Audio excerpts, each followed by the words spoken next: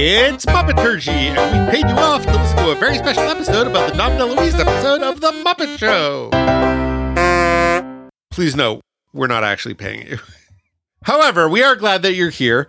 I'm David Levy. Here today with me are Adam Grossworth, Christy Bauer, and Michal Richardson. We are here this week to talk about Season 2, Episode 11 of The Muppet Show. This was produced the week of August 9th, 1977. I had just turned 2 years old 2 days before. Happy belated birthday. Thanks. It aired in New York on October 17th, 1977. It was the fifth episode to air in between Edgar Bergen and Nancy Walker. Elsewhere on the dial that night, the NBC movie of the week was, in fact, part 2 of a miniseries, 79 Park Avenue, starring Leslie Ann Warren, Mark Singer, Michael Constantine, and Raymond Burr. And if that is not 1977, I don't know what is. It was based on a novel from the 50s by Harold Robbins, who is a very popular author of the day. A poor New York teenager of the mid-1930s is forced into prostitution despite sincere efforts to make a living and ultimately becomes the city's most famous madam. I did not write that. I think sex work is a perfectly sincere effort to make a living, and being the city's most famous madam sounds kind of awesome. That's the Raymond Burr role, I assume. Yeah. The Mark Singer role in a different movie, but no, it was Leslie Ann Warren. They called it 79 Park Avenue because Call Me the Most Famous Madam was taken. And 69 Park Avenue is a different movie. Actually, it's the same movie. They just couldn't get it past the censors. And later that night, relevant to our interests, Steve Martin was the guest host of The Tonight Show. To introduce our guest star, that's what I'm here to do. So it really makes me happy to introduce to you Dom DeLuise was a comic actor closely associated with Mel Brooks and with Burt Reynolds, who later in life also had a second career as a celebrity chef. Born in Brooklyn in 1933 to working-class Italian immigrants, Dominic DeLuise caught the acting bug in junior high school plays. Depending on which bio you believe, it was either playing Scrooge in A Christmas Carol or playing Peter Cottontail in a Easter pageant. That led him to the High School of the Performing Arts. After high school, he tried to go right into acting, but after a few years of auditions leading nowhere, he enrolled in Adam's alma mater, Tufts University. Oh, really? Yep. We do not claim him at all. That never comes up. That's fascinating. Yeah. Get on that. But really, any famous alum they cling to. Never knew that. He didn't give up auditioning, though, and he landed a gig at the Cleveland Playhouse, where he had the opportunity to sharpen his skills, performing in everything from Shakespeare to musicals, and also the Shakespearean musical Kiss Me, Kate. While performing in Summerstock in Provincetown, Massachusetts, he met and fell in love with actress Carol Arthur. They married and eventually had 3 sons, who all also became actors, and they stayed together for all of Dom's life. In 1958, he got his start in children's television as the final host of the daily show Tinker's Workshop, which had been created in 1954 for New York's Channel 7 by pre-Captain Kangaroo Bob Keeshan. In 1959, he made his New York stage debut as a replacement in the off-Broadway musical Little Mary Sunshine. Over the next few years, he'd appear in a number of shows both on Broadway and off, including appearing alongside Barbra Streisand when she made her stage debut in the short-lived Another Evening with Harry Stunes. He made the leap to film in 1964, gaining early notice for his roles in The Glass Bottom Boat and What's So Bad About Feeling Good. In 1970, he appeared in the Mel Brooks film The 12 Chairs, which would initiate a partnership that would span 6 films over 3 decades, including Blazing Saddles, Spaceballs, and Robin Hood Men in Tights. By the time he appeared on The Muppet Show, he was a familiar face from the movies and the variety show circuit, with a couple of failed sitcoms to his name as well. His star would continue to rise in the 80s as he formed another fruitful comedy partnership with Burt Reynolds, beginning with Smokey and the Bandit 2, and including Best Little Whorehouse in Texas, Cannonball Run, and others. In that decade, he also became a familiar voice to my generation through a number of animated films, including The Secret of NIMH, An American Tail, Oliver and Company, and All Dogs Go to Heaven. In the late 80s, he wrote 2 cookbooks and released a cooking CD-ROM, and he cemented his reputation as a celebrity chef by appearing on talk show cooking segments as well. Dom DeLuise died in 2009 at the age of 75. You know, Dom DeLuise was sort of a constant presence when I was growing up between the animated movies and the Mel Brooks movies and the sort of goofy comedies he made in the 80s. He was just sort of one of those faces and voices that was always around. Do any of you have specific Dom DeLuise feelings or memories? Well, you've managed to solve a decades-long mystery for me. What's that? Well, in my head, I initially, when I was a child, thought of Dom DeLuise as a chef. And I remember being told, no, he's an actor. He's in movies. And then, I saw All Dogs Go to Heaven and, these various things that came out when we were kids. And I was like, oh. And then for the longest time, honestly, until like 5 minutes ago, thought that I was confusing him with Paul Prudhomme. Which is a common thing because they do look like each other. Yeah. So I was like, oh, there's a guy who kind of looked like Dom DeLuise. But like, no, Dom DeLuise was also a chef. I feel vindicated. Well, I can't wait till your mom hears this and knows that you were right.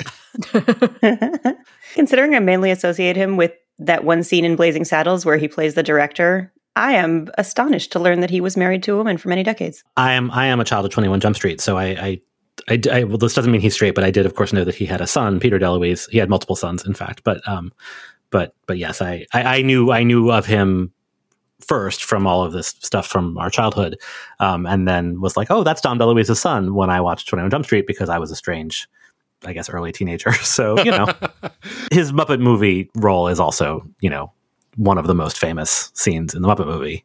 Right. He's the one who kicks off the whole adventure. Yes, the alligators scene. And, I've been doing this thing where on weeks when my schedule allows it, I try to watch or listen to one thing from the guest star that I haven't previously seen. So this week I chose the movie Sextet, which was one of Mae West's final movies where Dom DeLuise has a big featured role, as do many other Muppet Show guest stars. It is exactly my kind of shit because it's like a bonkers late 70s musical extravaganza that doesn't really make any sense and feels like it was both shot on no budget, but also spent $1 million on things like song rights and actors. It uses pre-existing music, including at least one song from the Beatles. Ringo Starr is also in it, although it's not a Ringo song and he doesn't sing it. Anyway, this movie is about Mae West as a famous Hollywood sex pot, and she's in her 80s at the time that she is filming this, who is making the news because she is about to marry her sixth husband, played by a very young Timothy Dalton. But all of her 5 previous husbands keep showing up on their wedding night, and she has to solve different problems for them. And Timothy Dalton thinks that she's cheating on him, but she's not really. But also she has to bring about world peace by helping to broker some kind of like UN style deal. As I said, absolutely bonkers. It, like the Muppet Show, also includes a disco rendition of Babyface. Anyway, if this sounds like your kind of thing, you should definitely seek it out. If it doesn't sound like your kind of thing, you are right. I call that genre the greenlit by bag of cocaine movies. Accurate. So catnip for everybody creating and listening to this podcast, essentially. Yeah. Why don't you get me started? Christy, how'd this episode go for you? Fine. Yeah. I mean, the Went words, down smooth. yeah, the words that kept coming to mind throughout the episode were like, sweet, fine, great. Like I had a perfectly lovely time, but at the same time, it wasn't much to write home about.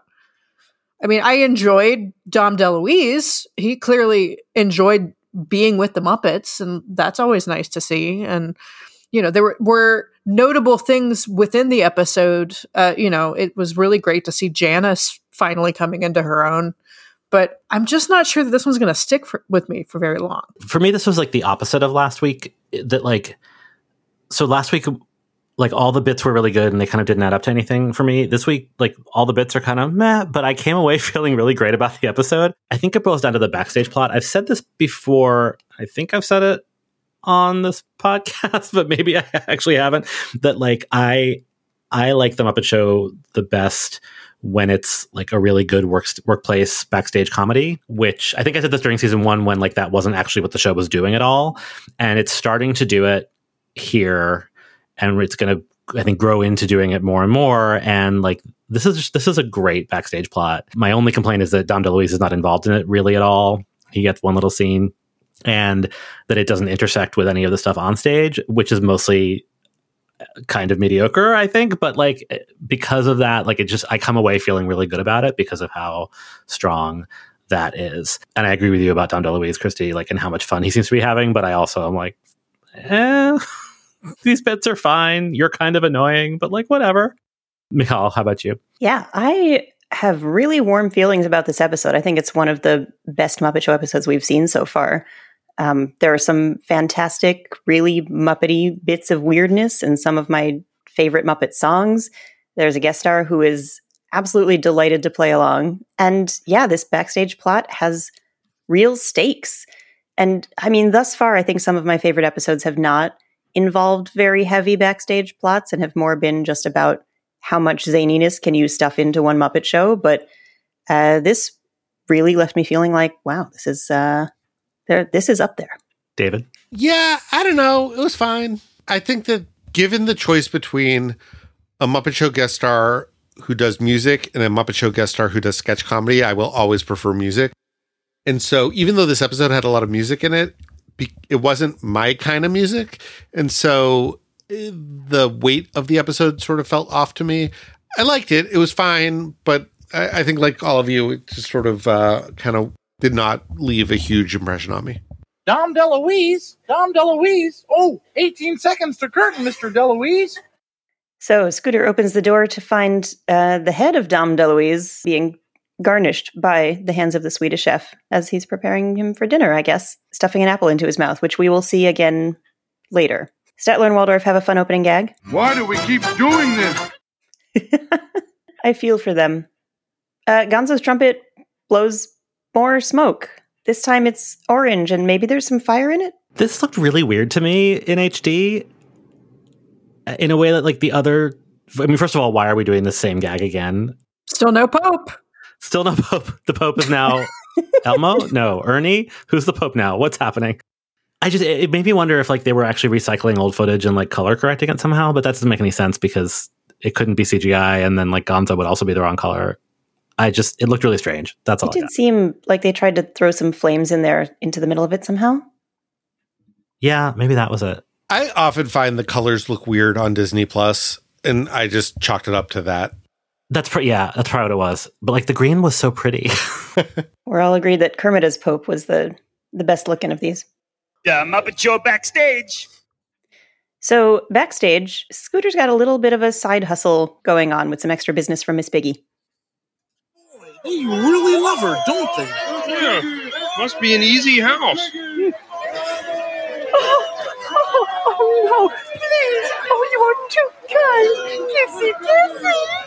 Forget it. Kermit's gone. Oh, did it work? Nope. But how about that audience I paid off for you, huh? They did just what I told them to. What'd you tell them? To go hog wild. I love Scooter's little nope. And I love how casually cruel Kermit is with that easy house comment. Like she's not there, so it's not such a dick move. But it's like, oh, they love Piggy. Wow, they're easy. Yeah. I love the little bit of puppeteering magic that happens when Scooter is following Miss Piggy backstage and he gets caught in the feathers in her hat and does this little coughing and wiping feathers out of his face thing. Because there's just so much hat and Scooter is so small. It's delightful.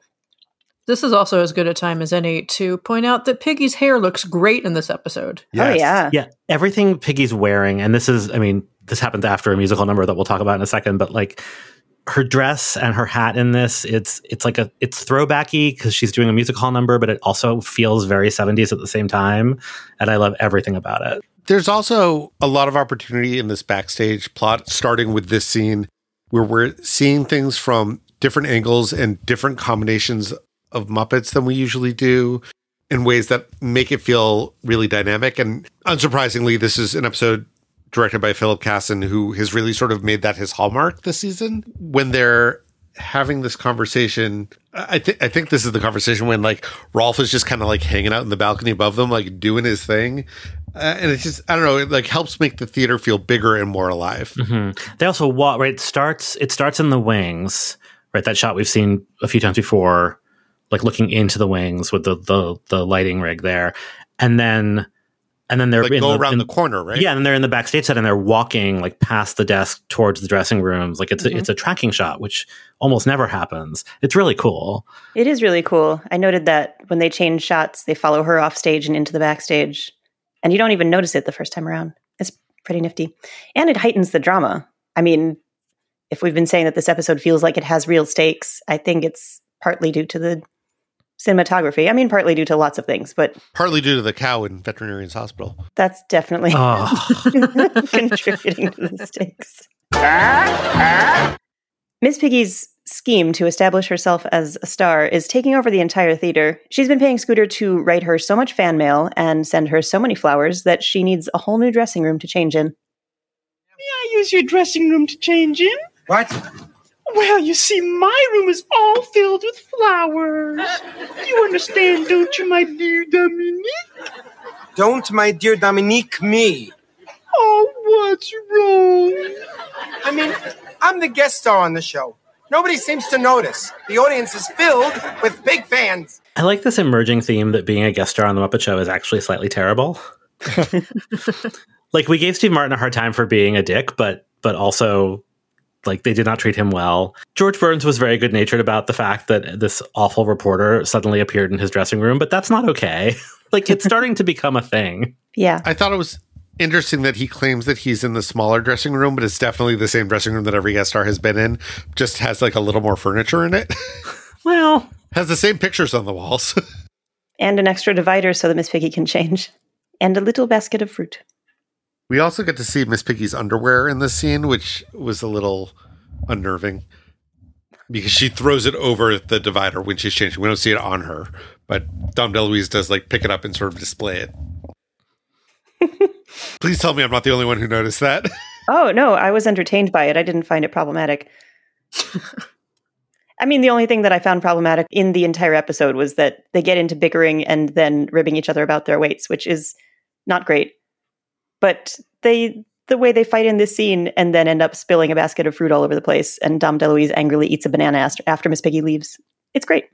He does stick an apple in her mouth, which was upsetting and offensive on behalf of pigs, but also the Swedish chef had done that to him earlier in the episode, so maybe that makes it a little bit more okay. All right, it's time for phase 2 of Miss Piggy's plan. She and Scooter have a conversation outside the dressing rooms, conveniently while Kermit is down the stairs by his desk. This is engineered for Kermit to overhear, and you can tell. Well, I just don't know, Scooter.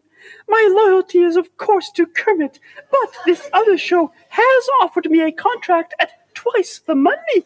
Well, you are a superstar. Oh, no, I'm not. Yes, you are. Yes, you are. She's wearing this great fur stole while she's hamming it up. She's trying very much to be a superstar. Anyway, Kermit catches on pretty quickly. Scooter, that performance by you and Miss Piggy was terrible. Gee, I didn't think it was that bad. I missed one line, but... Oh, no. Scooter, you gonna tell me what's going on? No, I promised. I'll give you a raise. The flowers are fake, the audience was paid off, I wrote the fan letters, and Miss Piggy doesn't have another offer. Scooter, I like your style.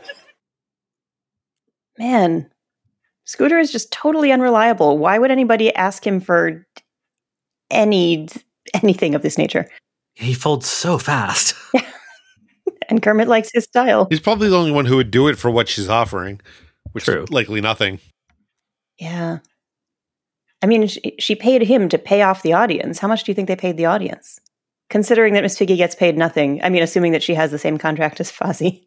I mean, listen, I've been part of papered houses, and sometimes all it takes is the free ticket, which we've already established is maybe what it only ever costs for the Muppet Show. But sometimes all it takes is like the free ticket plus a little bit of swag. Like, give them, you know, a nice I Heart Piggy button in there on her side, you know?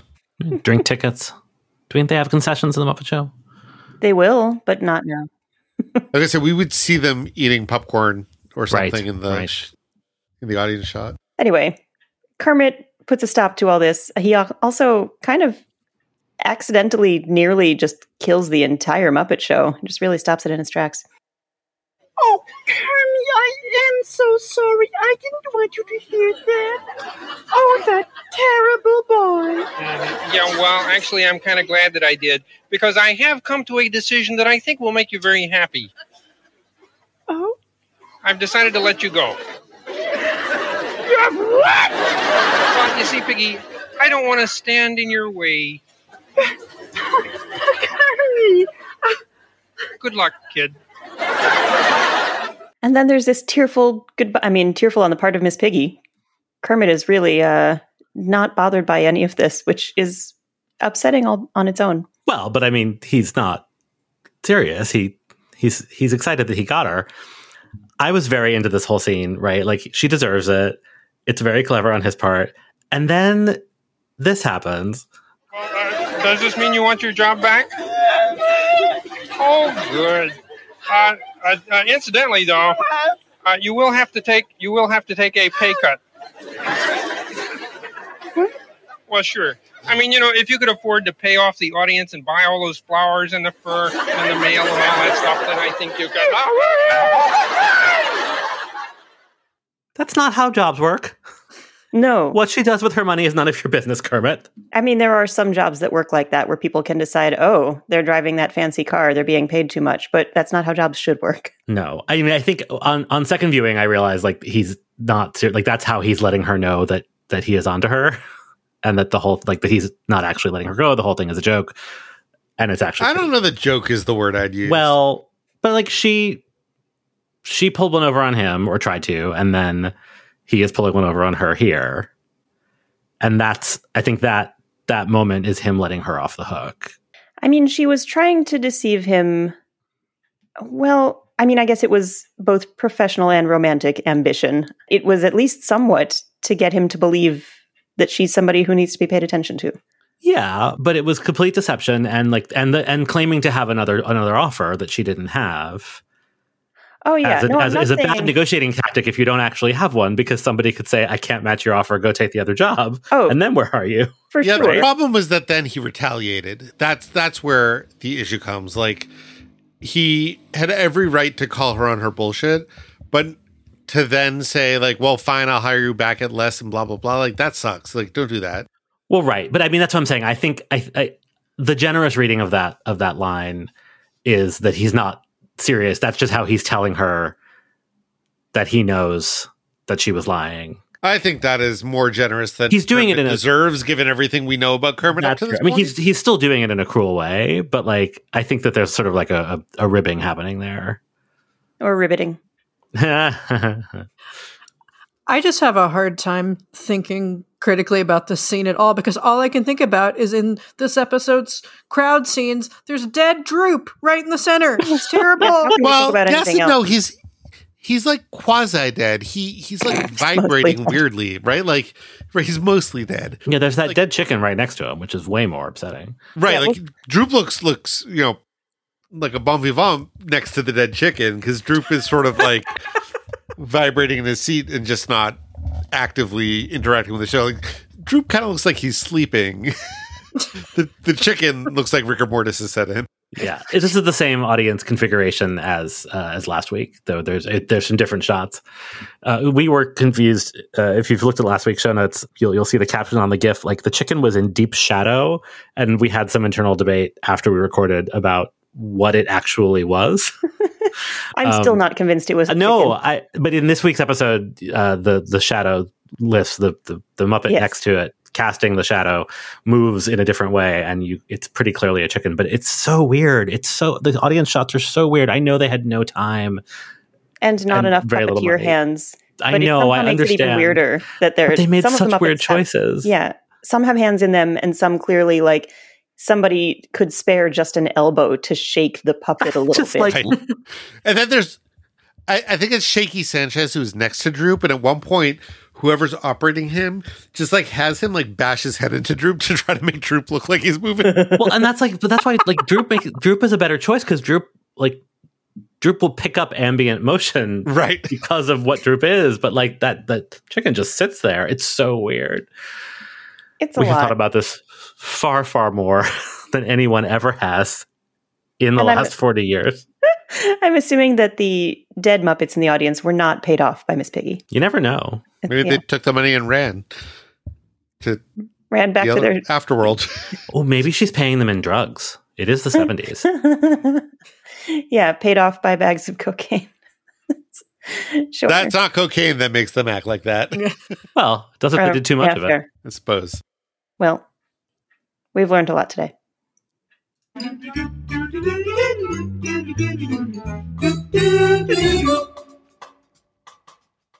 This week's jaunt to the music hall, strangely enough, is not in the UK spot. And my old man shoving things inside the van, which we'd often done before, let me remark. We packed all that could be packed in the van, and that's a fact. And we got inside all we could get inside. Then we packed all we could pack on the tailboard at the back. There wasn't any room for me to ride. My old man said, follow the van. Don't dilly-dally on the way. Off with the cart with the home pack. The song's about sex, right? That's what I was assuming. That's why Statler and Waldorf laugh when she talks about how much they could fit inside the van. From what I can determine, yes and no on the is this about sex. So there are a couple of different interpretations to the end of that verse, because so it's like, yeah, so the idea is like, you know, this poor couple, they have to leave, they have to move quickly because they don't have enough money for the rent. They fill up the van. There's not enough room for both of them, so she's supposed to follow with their bird in a bird cage, but she stops at a pub halfway and decides that it would be ill-advised to approach a volunteer policeman because they're less trustworthy than a regular policeman. Also, volunteer policemen, didn't know that was a thing. That's still a thing. They have them in New York. Really? What? Yeah. Yeah, I mean, or at least they did as of like 10 years ago. One of my friends from college was one. Wow. Okay. They're called auxiliary police in New York. Oh, I have heard of that. Well, apparently in 1919 London, the volunteer guys were less reliable than the regular guys. So one read on this is that a volunteer guy might take advantage of you when you're drunk, or because they're volunteer guys, they might be less qualified to give directions. Sure. I was just shocked to discover that vans were a thing in 1919 when the song was written. Yeah. Turns out the earliest records of a van as a vehicle in English are from the mid-19th century, 1829, where it was a covered wagon for transporting goods. Wow. The more you know. So yeah, this is from 1919. It's by... lyrics were written by Fred W. Lee. Music was by Charles Collins. And this was another song that was made popular by Marie Lloyd, who was the originator of The Boy I Love Is Up in the Gallery. Could you tell us the full title of the song again, Christy? Sure. So there are 3 titles to this song, depending on who you ask. It's either Don't Dilly Dally on the Way, the Cock Linnet song, or My Old Man Said Follow the Van. It's a shame the Cock Linnet didn't fit inside the van. It's funny, if you look up the cover of the original sheet music, it says, you know, Don't Dilly Dally on the Way, the Cock Linnet song. And I'm like, I just feel like the bird is such a small part of this. I will... That's his whole problem, right? I'm going to drop a link in the show notes to a sciencebase.com article called Me Old Cock Linnet, which explains more about the bird mentioned in this song. Maybe it's a tiny bird, but it might need a really big cage. This number, which I found charming, and we talked about her outfit already, does feel like a bit of a budget choice, right? The backdrop is recycled. It's the basic stage set. I assume the song was in the public domain. It's the same audience shots as last week. And I mean, they were new shots because they were singing along, but you know, the same grouping. I just wondered if this was like we need another sketch and we're out of money. Considering how much this figures into the backstage plot, this is the first thing that the audience sees of Miss Piggy. That's and true. Sets the whole thing in motion. Like, they must have known that they needed a Miss Piggy song to set the whole backstage plot in motion. That's true. And it's like, and there's like a bunch of different shots and camera angles. You know, sometimes she's close up, sometimes you see her full body. So it's actually doing a lot, but I just was sort of, you know, I've started to kind of think about like, where are they in production? What were they doing? I did not care for this. Even though it's a sing-along? Yeah, I mean, music hall is not my thing, but as music hall goes... And I just felt like all the stuff back and forth with Statler and Waldorf at the beginning was like, they were trying to like reassure us that it's a good song. True. And like, it's like a little bit like, you know, the Muppet doth protest too much. It's just so much of it in a row, you know? you know they're running out of songs when they're going back to the same like it's the same writers, the same art. Yeah. Yeah, but you know what? We don't say that every time they come up with a new Johnny Mercer or Jerome Kern song. Sure. I think it's just that, like, this is a genre that doesn't speak to some of us in the same way. Yeah. This is true of every song in this episode except for one, for me. Yeah, same. So with that in mind, what's in the UK spot this week is a bit of a curiosity. Invited to Henrietta's wedding, though she can't tell us where it will be. Wait and see. We hear the tears that her mother is shedding are because of the old lady's glee. When will it be? When will it be? When will it be? When will it be? When will it be? When will it be? When will it be? When will it be? We've been invited to Henrietta's wedding, though she can't tell us where it may be. So you wouldn't know this, but judging by the performance, but this is actually a South African folk song. What? Yeah. So this is a song called Henrietta's Wedding. ASCAP credits it to Gideon Fagan and Joseph Murray. It appears on a 1955 album called Joseph Murray and Miranda Revisit the South African Veld. And it's an album of South African folk songs. Joseph Murray was the stage name of Joseph Pisesh? Who knows? A South African folk singer who launched his career singing English translations of Afrikaans folk songs for the BBC and put out many, many, many albums. And Miranda was sadly not Carmen Miranda or Lin-Manuel Miranda, but his singing partner of 30 years, Rosa de Miranda, who was Dutch. And their performance of this song is actually really charming. I highly recommend looking it up. So this is a duet between a couple of Muppets named Slim Wilson and Lou, and Louise Gold is one of the performers, which is delightful. Yeah, she's rocking out. She's great. She's so comfortable dancing as a Muppet and hamming it up. And she, like, after they leave the stage, she sticks her face back on to just get an extra little moment. She's endlessly delightful. It's also, like, look, no shade to Frank Oz's performance in that first song, but it's really nice to hear an actual woman who can actually sing well singing the song. I don't love the song, but her performance of it is really, really lovely. If the song had been half the length, I think I would have liked it a lot better. It just was very repetitive. It's also very misogynistic. Oh, I did not pay. Oh yeah, it's not good. Yeah, it's like some lady's getting married and we don't know who she's getting married to, but she's having a wedding where I'll show up and find out. Right? I mean, it's not even that. It's like she's not even getting married, right? It's like, boy, we sure hope she gets married someday. Yeah, it's gross. If you listen to the full version, it's kind of slut-shamey. Oh, that's interesting. Because in this version, I actually got it as like spinster-shamey, which is not really any better. But it's a quaint little tune. Sure. Yeah, I did assume that the idea was like, she's fucked so many guys, we don't know which one will be there at the wedding. That's what I came away from this children's television program. It's the South African version of Mamma Mia. All right, and now for something completely different. The end is my romance and came with football on TV, really. Why, he ain't took me anywhere since 1963. Her hair is in the closet, her teeth are on the shelf. I'll put the good parts in a bag and go out by myself.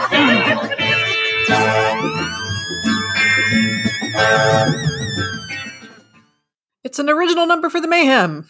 On a new set. Yeah. This one was called Don't Blame the Dynamite. It was written by Donald George Sam, in quotes, Beaulieu. And looking into him, he passed away in 2008. And according to his obituary, he was a songwriter, singer, piano player, teacher, sawyer. I discovered that means person who saws. I didn't know that was what that means. I mean, it's pretty literal, actually. Theatrical production manager and tree warden, because of course he was. He also went to Tufts. Hey, go Jumbos. Yeah. And among other things that he did, he was a Broadway production manager for O Calcutta. I laugh because O Calcutta was a show with naked people in it. That was sort of the gimmick of it. And he was also the studio carpenter for the Montel Williams show.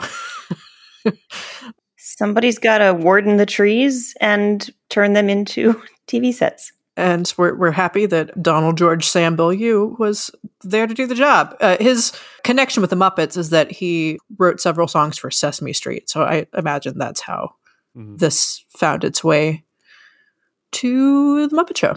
Oh, wow. I freaking love this song. When I realized that this was about to be Don't Blame the Dynamite, I just pumped my fists and yelled. I was so excited. This is another one of those that I think I wrote out the lyrics in my diary as a child. They have a lot of meaning for me. What do you mean? Don't blame the dynamite if you can't light the fuse. That's a lesson. Crochet it on a pillow. Okay. Yeah, the first verse in particular actually has some punch to it. I was like, oof, yeah. Yeah. Start using it in conversation. Not for me. Oh, man.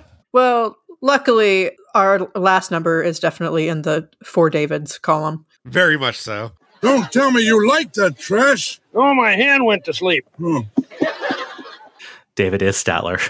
We have our ups and downs, our share of smiles and frowns, but through it all we don't fuss. Why?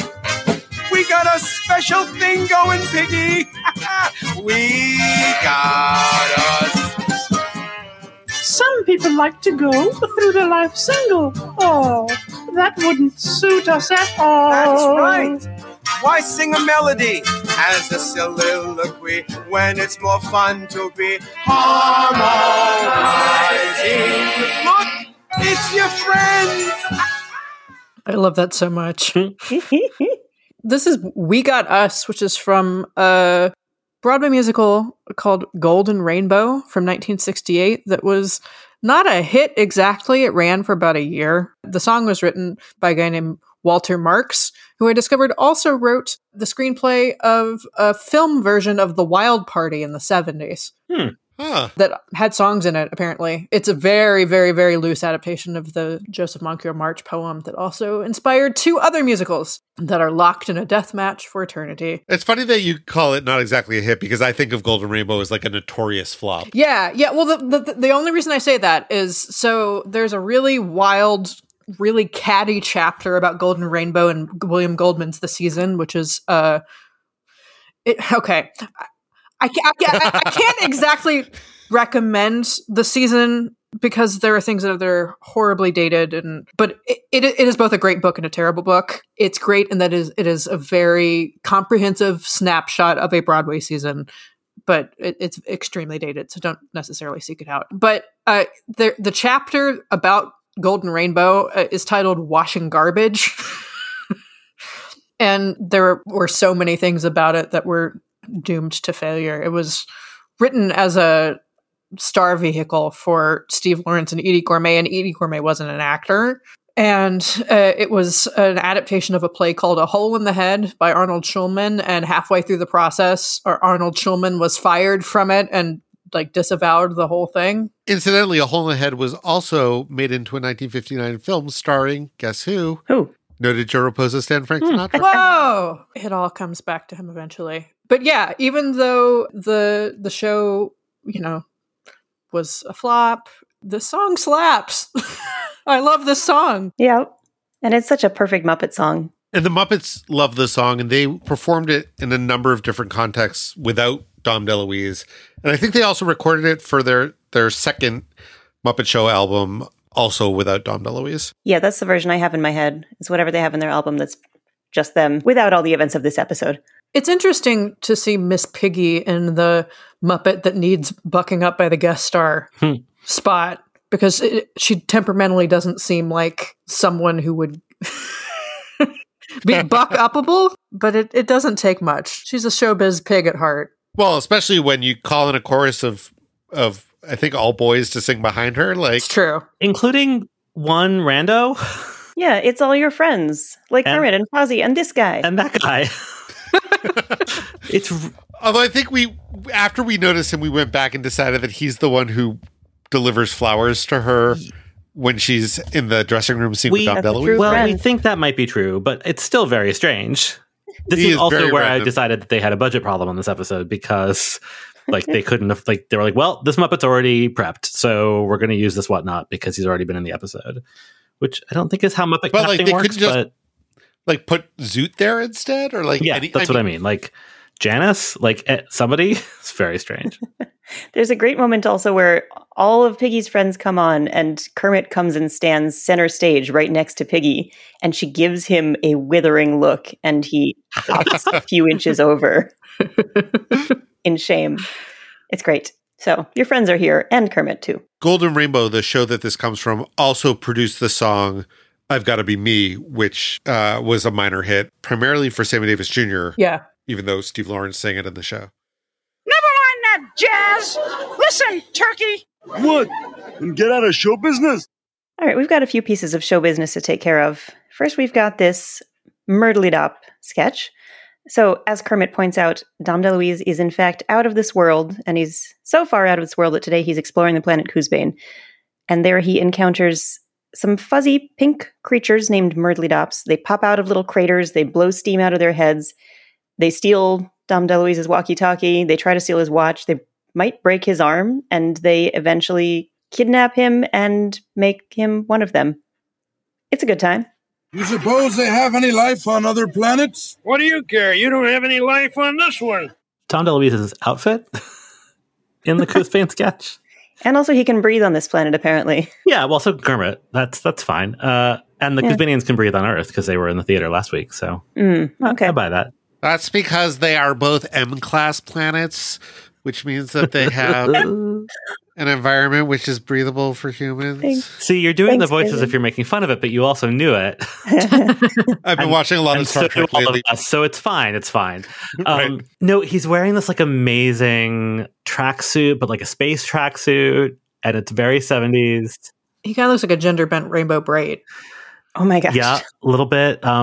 Continuing down our path of being a Disney Parks podcast. And a fashion podcast. Yeah, Disney just put out this line of 50th anniversary merch for Epcot. And like, if you told me that they based it on Dom DeLuise's jacket in this episode, I would believe it and also buy it. It's amazing. I love it. At the end of the sketch, he gets pulled into the crater and then pops up again, having been somewhat converted into one of the Myrtly Dops. And so he has a wig on that looks like the top of their head, and he looks just like the backup singers in the Beauty School Dropout number in Grease. A little cotton candy hat. Yeah. Well, and now I want to see the Coosbanians do Grease. Yeah. All of it. The sketch goes on too long, and now so have we. So let's move on. Animal plays a drum solo for about a minute, and then he stops. And another drum beat plays, and he turns around, and it's fine and funny. I don't know what else to say about it. Yeah, no. A couple things I noticed are that his drumsticks look floppy in this, which I guess would make sense because you don't want to put actual sticks in the hands of the Muppet because they could do damage to the prop drum. But something about them being filmed in close-up and watching on a giant television made it really visible to me. He definitely misses the drums, at least, I don't know, half the time he tries to smack them. And one of you pointed out, I think last time we talked about this, that obviously we see both his feet, so he can't possibly be playing the bass drum, even though we are hearing a bass drum. So I just all of the illusion of Animal has been ruined for me. I will say, I was the one who said that, and then I made the GIFs for that episode after we recorded, and he does have pedal. It may not be the bass drum, but his feet are on pedals. So he's at least like there's a hi-hat and something else that he is doing with both feet, even though they're super wide. So while it is not actually the way a drummer would sit, they've done something to cheat that reality in a way that I appreciated, but I hadn't noticed when we recorded, and I did notice afterwards. So there's a little bit of his reality back. In the Rita Moreno episode, like he was doing something. Obviously, he was not actually playing the drums, but like actual sounds were coming out of that drum kit, and he was also not sitting the same way. So I don't know. They've changed it. They're workshopping it. I guess they just are going to keep giving him solos until they figure it out. I do wonder if it's like Rolf's piano, which often has a live piano player off screen, if there's a live drummer working with them, or if it's all pre-recorded. Curious. I get the sense that it was a live drummer from something that we had read earlier in this process. I mean, I know Fever was not. Fever was all recorded, but this is not Fever. This is a very different bit. It is. And we have no answers, so. Shall we move on? We have utterly no choice. Cut the bull and let's talk about Veterinarian's Hospital. All right. Moo. Moo. So at Veterinarian's Hospital this week, the audience is chanting, "We want Piggy" as she enters. They're throwing flowers at the end of the sketch. They still manage to get up to their usual antics, milking another gag. And this time the patient, as you may have guessed, is a cow.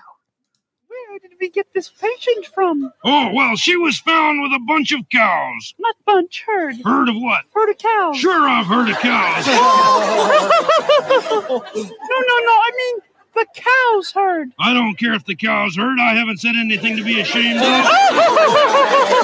But Dr. Bob, are you going to operate? No, I think we've milked this joke long enough. Oh, look, I have a stake in this too, you know. I love the herd of cows gag. It comes up elsewhere in Muppetdom, and I'm always happy to see it. I feel like we've heard it in a previous Veterinarian's I think we Hospital have. sketch, but maybe... I don't mind. I'm happy for them to recycle this joke as many times as they feel is necessary. Yeah. This is a great sketch. I think Piggy should always get entrance applause like this. Yeah.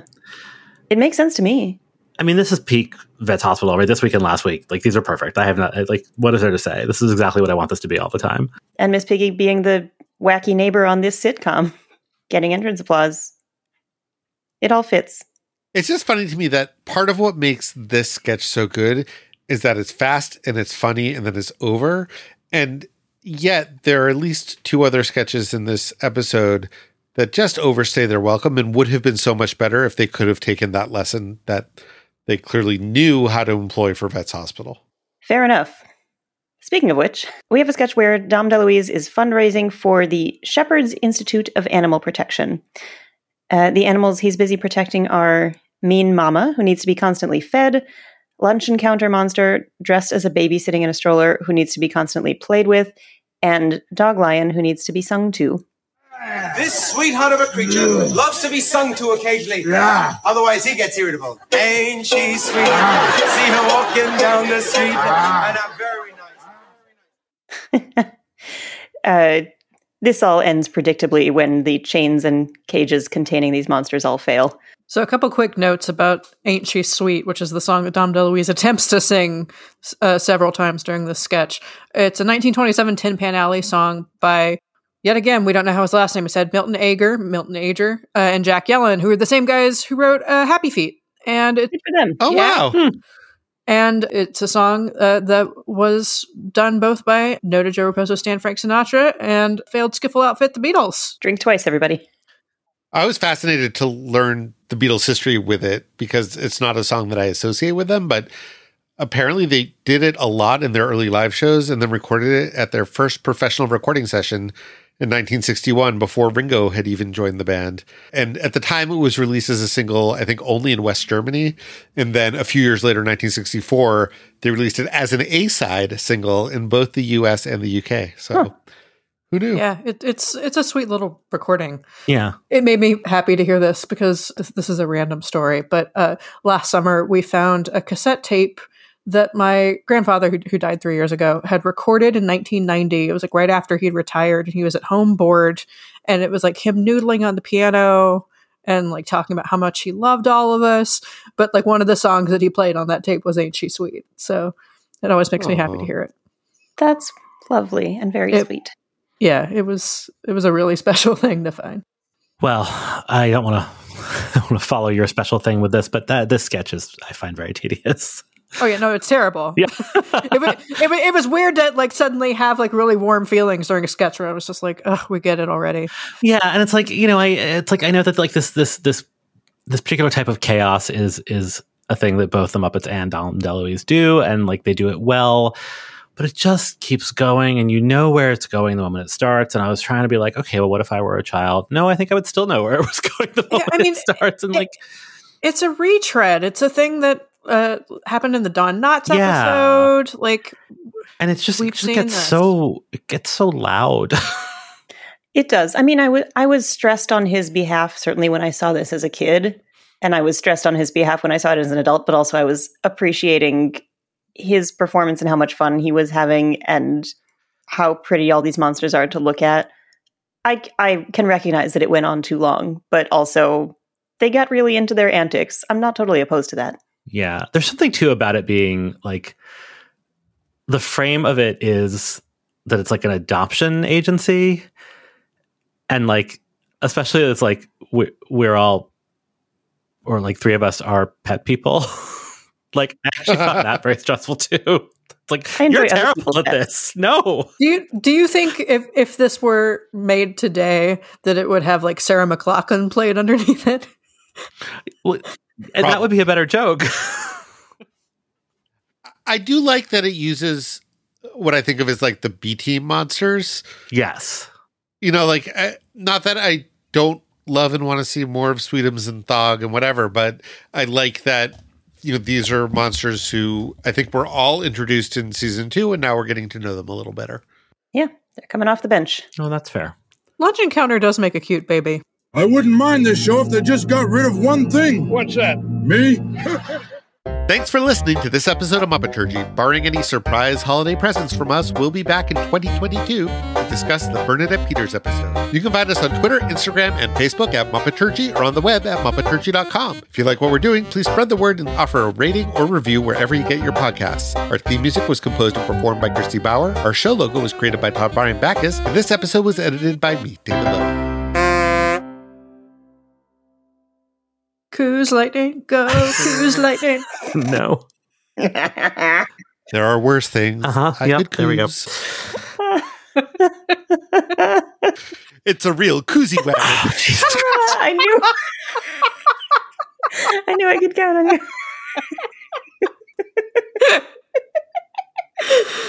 you.